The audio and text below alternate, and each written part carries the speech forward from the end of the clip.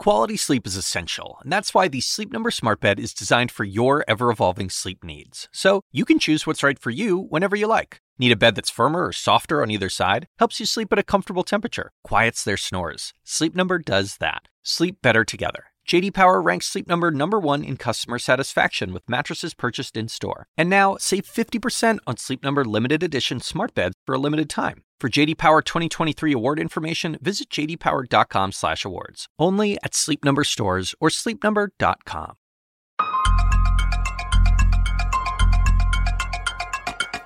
Hey everyone, I'm David Chalian, the CNN political director. This is the Daily DC Impeachment Watch. Every weeknight, we've got you covered with up-to-the-minute reporting and analysis in this very fast-moving impeachment inquiry. In a few minutes, we'll be talking to Republican strategist and CNN political commentator Alice Stewart. But first, I'm joined by one of the busiest men in the CNN Washington Bureau, national security reporter Jeremy Herb, who actually comes here with some breaking news. So, Jeremy, why don't we just start there? There's been a new development today that sort of deals with the blockade that the administration has put up and the House Democrats' attempts to break through that blockade in this investigation. What are you reporting? Yeah, that's right. You know, we learned today that the House Intelligence Committee has issued subpoenas to 3 officials in the Trump administration who have not yet come in. All 3 of these officials, 2 of them are from the Office of Management and Budget, which handles the release of aid. And then the third one is from the State Department. They were all scheduled and then removed from the calendar. And now the committee says that they're issuing subpoenas to try to get them to come in the first week of November. We don't know whether these subpoenas will convince them to come in. Russ Vought, who is one of the officials subpoena, the acting director of OMB, tweeted this week that they were not going to participate in these depositions. We don't know yet if these subpoenas will convince them otherwise, but this certainly does play into that whole blockade that we've seen not be so effective with a lot of these witnesses. That's exactly what I want to ask you. So we have seen State Department member, employee after State Department employee, not just appear on their own. Mostly these have been through subpoena that these witnesses have come forward. But the administration has not stopped them from coming forward in many cases. And I'm just wondering, is there a difference between OMB than the State Department? What would be the justification that these folks would be able to defy a subpoena, but that Fiona Hill did not? I mean, what's the difference? No, it's a good question. And I would note that the subpoenas that we've seen, they've been issued the morning that officials are testifying. So you're testifying on Tuesday morning at 9 p.m. There's a subpoena that goes out sometime between, I'd probably say 5 a.m. and 8 a.m. right before they come in. They're effectively friendly subpoenas that, the administration is directing officials not to testify. And after they get these subpoenas, they say, okay, well, I've been subpoenaed. Now I'm going to come in. This, I think, it might be different. We saw with the Russia investigation, that initial impeachment inquiry that the Judiciary Committee was doing, Don McGahn was issued a subpoena. He did not come in and testify, and they took that to court. They tried to hold him in contempt. In this case, what we're going to see, I think, is if these officials don't testify, the committees are just going to include that in a potential article of impeachment, saying these are all the ways that the Trump administration obstructed Congress, and that is one of the potential articles of impeachment. Okay, so now I have a question. We all read the 15-page opening statement that Ambassador Bill Taylor put forth before investigators. And I think one of the most dramatic scenes, if you will, that he depicted in his testimony was involving OMB. He said there was this meeting in which he was participating, and it was a video conference, and somebody was sort of off camera and not on camera, an OMB official who says, I've been instructed not to release this aid to Ukraine at all. And that is an instruction that came from the President of the United States through the Chief of Staff, Mick Mulvaney, to my office, to the OMB. Is that person who was off camera one of these people that is being subpoenaed? Do we know? We don't know that, although I believe that the Taylor said that it was a woman and the 2 officials are men. So probably not. But obviously OMB is a very important part of this whole thing, of what happened with this aid. And if they're not going to participate, it does hamper Democrats' efforts to get at that question of how the aid was held up, who held it up, and why, and how it was ultimately released. of course, don't forget, too, Mick Mulvaney, the now acting chief of staff, was the former director of the Office of Management and OMB Budget. is a Mulvaney universe. Exactly. Yeah, it is, yes. That's a key point. And so, things flowing from the president through Mulvaney to OMB, there's a chain there, but it also means that those officials probably are loyal to Mulvaney, and that may be part of why the OMB may be among the agencies that doesn't participate. But you said it was not just OMB people you were reporting today, also a State Department? Also a State Department counselor, Ulrich Brickbull, is the first State Department person that we know of that is not willingly coming in under subpoena. And explain what we understand to be his role in this. What is his role? He's one of the counselors. He's one of the people talking to Pompeo, and that is what they want to know from him. Yeah, they want to know more from him. About the call, he was working around the call. Pompeo is one of those figures here that he's circling in a lot of this, and they haven't asked for him to come in. They haven't asked for Mulvaney to come in. But I think they're getting at these State Department officials not just to find out what happened with the aid, but also what were the conversations going on within the State Department as all this was going down. Well, this certainly seems like you and Manu have. Your reporting here indicates there's going to be a new front on this battle of trying to get all the administration personnel into and before Congress to testify that the committee is seeking to talk to. One person that it seems the committee may not end up talking to is the actual original whistleblower. We are just learning, as we're recording this, that in the Washington Post, the two attorneys representing the whistleblower, who, by the way, just a reminder for everyone, this is a month ago that this began, where the whistleblower's complaint was made known about, and then the release of I believe they released the phone call a month ago today. It was September 25th that the White House released the transcript of the phone call following on that whistleblower. Feels like 6 months ago, doesn't it? Yeah, it does. So, especially for you, I'm sure. But my question is, has the whistleblower served his purpose or her purpose and is done? And so the committee doesn't really need to hear from them, because Donald Trump, even last night, was tweeting, "Where is the whistleblower?" This is a rhetorical point that the president and his allies clearly are using, that they believe this whistleblower has to testify. Well, I think this op-ed, what it signals is that it really is increasingly unlikely that we will see testimony from the whistleblower. Adam Schiff had initially said, that we're going to try and bring the whistleblower. We're working to get an agreement. And lately, he's been saying, we don't actually need to hear from the whistleblower. We have the complaint. And don't forget, they have now all of this other evidence. They have the text messages. Now they have Bill Taylor's testimony. And all of that makes it less necessary for them to create a case using testimony from the whistleblower. But the point you make is a valid one, that Republicans, and especially the president, are going to use this as an argument to say that Democrats are hiding something. Why aren't they willing to bring this whistleblower forward, and where is he? So I don't think those arguments are going to go away, even if we don't hear from him. This is just a quote from that op-ed from the whistleblower's attorneys. Quote, "Because our client has no additional information about the president's call, there is no justification for exposing their identity and all the risks that would follow." That's the quote in the Washington Post op-ed from the whistleblower's attorneys, clearly trying now to wall off, it seems to me, any notion that the whistleblower should have to come before the House Intelligence Committee. Yeah, no, that's right. And one of the things that the attorneys have thrown out is maybe the whistleblower could provide written testimony. But Republicans are not going to accept that. We saw the leaders of the three committees this week. They sent a letter to Schiff saying, you need to bring in the whistleblower. And so I think that will be part of their process strategy going forward, is to say, why haven't we heard from him? Where have we heard written testimony before? Oh, right. That was Donald Trump in the Mueller probe. Right. Exactly. So it was good enough for him then. Jeremy, stay right there. We've got so much more to discuss. Republican strategist Alice Stewart is going to join the conversation. We'll be right back after this break.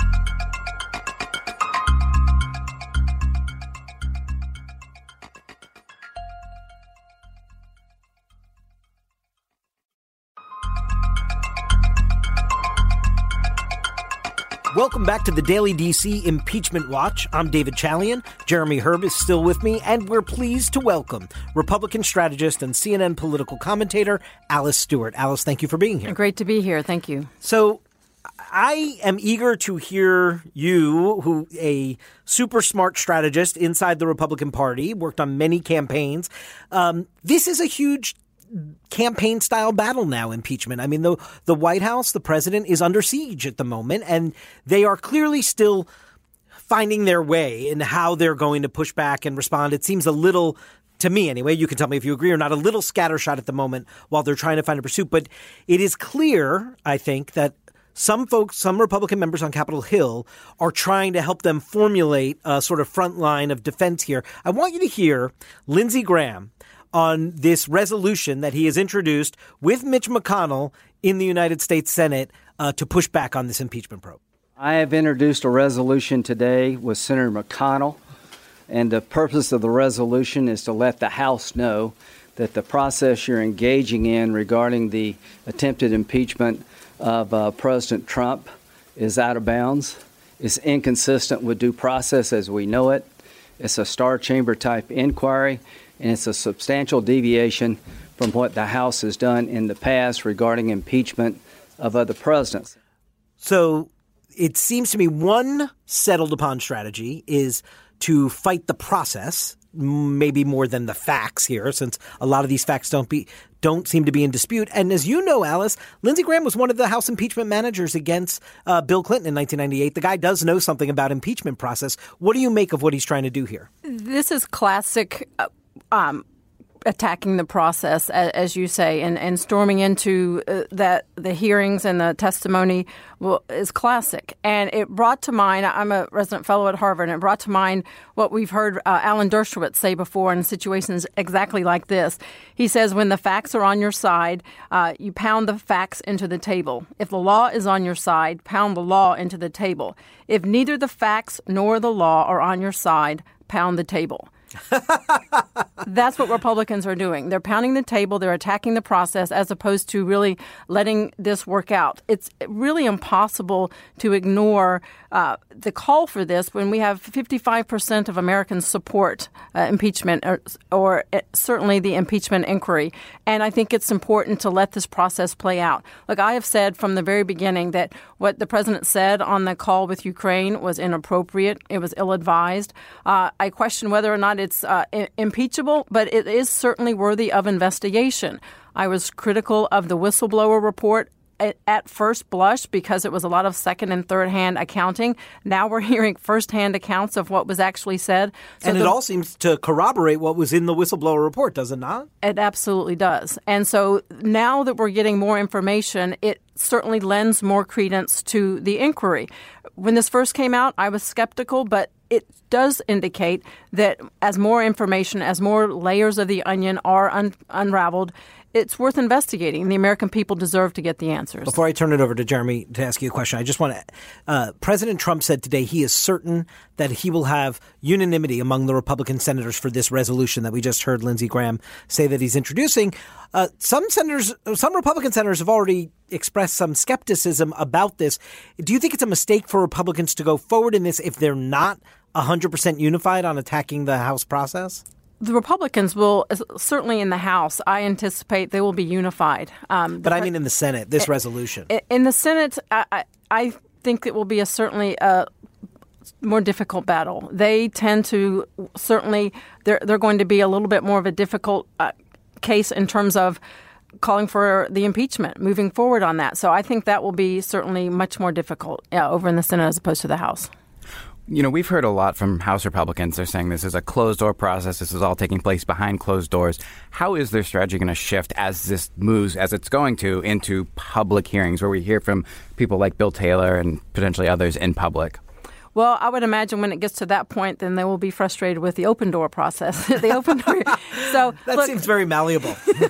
But look, it's as I said, when you don't like the facts, you attack the messenger or the process. And look, these are serious concerns and when you have 55% of registered voters, including Republicans, it's worthy of investigating. It's worthy of looking at. And I feel like Republicans are doing a disservice to the people that are half of the voters out there saying we need to get to the answers here. So then if I magically waved a wand and said, Alice, you now are in charge of developing the Republican strategy here of how they should proceed on this, what would you advise Republicans on the Hill to handle? How would you sort of tell them day in and day out to battle this impeachment investigation?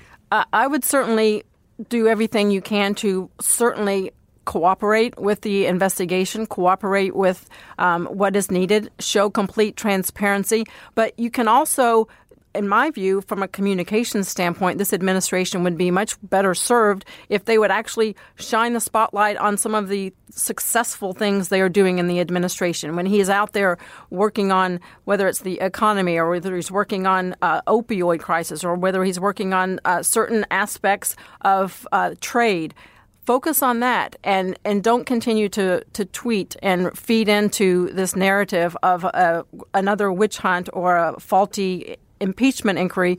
When you have successes, shine the spotlight on that. I would suggest having an outside group of people handling the response and the war room on this and put that off outside of the White House and outside of the re-elect and let them be the ones to handle it. That's what Bill Clinton did. I was in Little Rock back during that time, and that was important to sort of have 6 degrees of separation and let the administration go on the air talking about the successes of this administration, because there are some to tout, and shine the spotlight on that and take some of the attention away from the impeachment. Okay, now the magic period is over, and let me just ask you, what in the first 2.5 years of the Trump administration indicates to you that the president is interested or capable of doing that? Do you see any? I mean, you could have offered the same advice during the Mueller probe. I mean, the president seems so completely obsessed with pushing back on the hourly news cycle. I've never heard him sort of come up with a Clinton line that says, I'm going to get back to the business of the American people. The reason that I don't anticipate that happening is because you've seen the rallies. Jeremy, you've seen the rallies. Those people are hook, line, and sinker in support of this president. And when he says the Mueller report was a witch hunt, and when he says this impeachment inquiry does not give him due process, those people believe that. They look at this as the Democrats are doing nothing but trying to take down this president. That's what his base believes, and that has worked for him, and he will continue along that strategy. Do you think when this does get over to the Senate, if it does, but it seems increasingly likely it's going to, will Mitch McConnell have to put forward a full trial, or is there what chance he could just try to move to dismiss immediately? Do you think the moderates in his conference will let him do it quickly? A lot of that depends on what else comes to light between now and that time. At this point, I could see him, if the information we have now were put before them, I could see for a dismissal.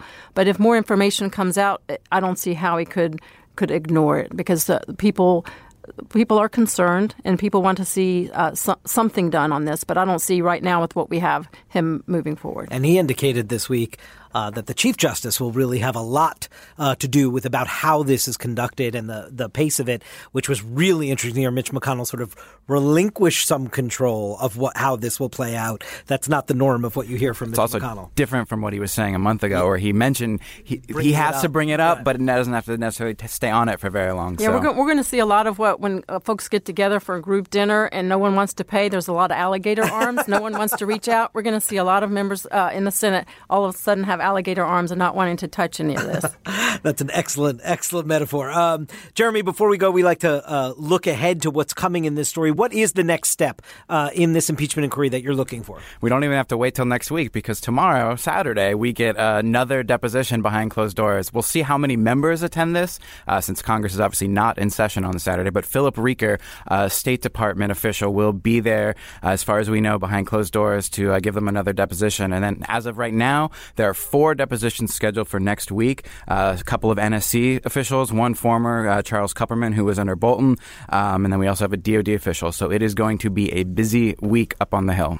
Excellent. Jeremy, Alice, thank you so much for joining me on the Daily DC Impeachment Watch. And thanks to our listeners. We've got a new podcast every weeknight. So please make sure to subscribe on Apple Podcasts, Stitcher, Google Podcasts, Spotify, or whatever your favorite podcast app is. And while you're there, leave us a rating or a comment. It really helps people find the show.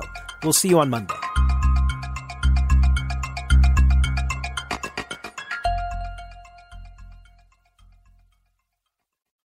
When you work next level.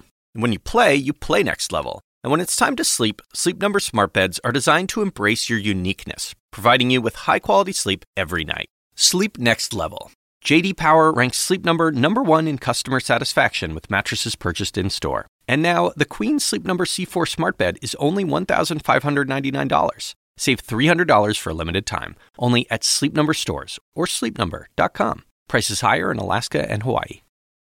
Quality sleep is essential, and that's why the Sleep Number Smart Bed is designed for your ever-evolving sleep needs. So you can choose what's right for you whenever you like. Need a bed that's firmer or softer on either side? Helps you sleep at a comfortable temperature. Quiets their snores. Sleep Number does that. Sleep better together. J.D. Power ranks Sleep Number #1 in customer satisfaction with mattresses purchased in-store. And now, save 50% on Sleep Number limited edition smart beds for a limited time. For J.D. Power 2023 award information, visit jdpower.com/awards. Only at Sleep Number stores or sleepnumber.com.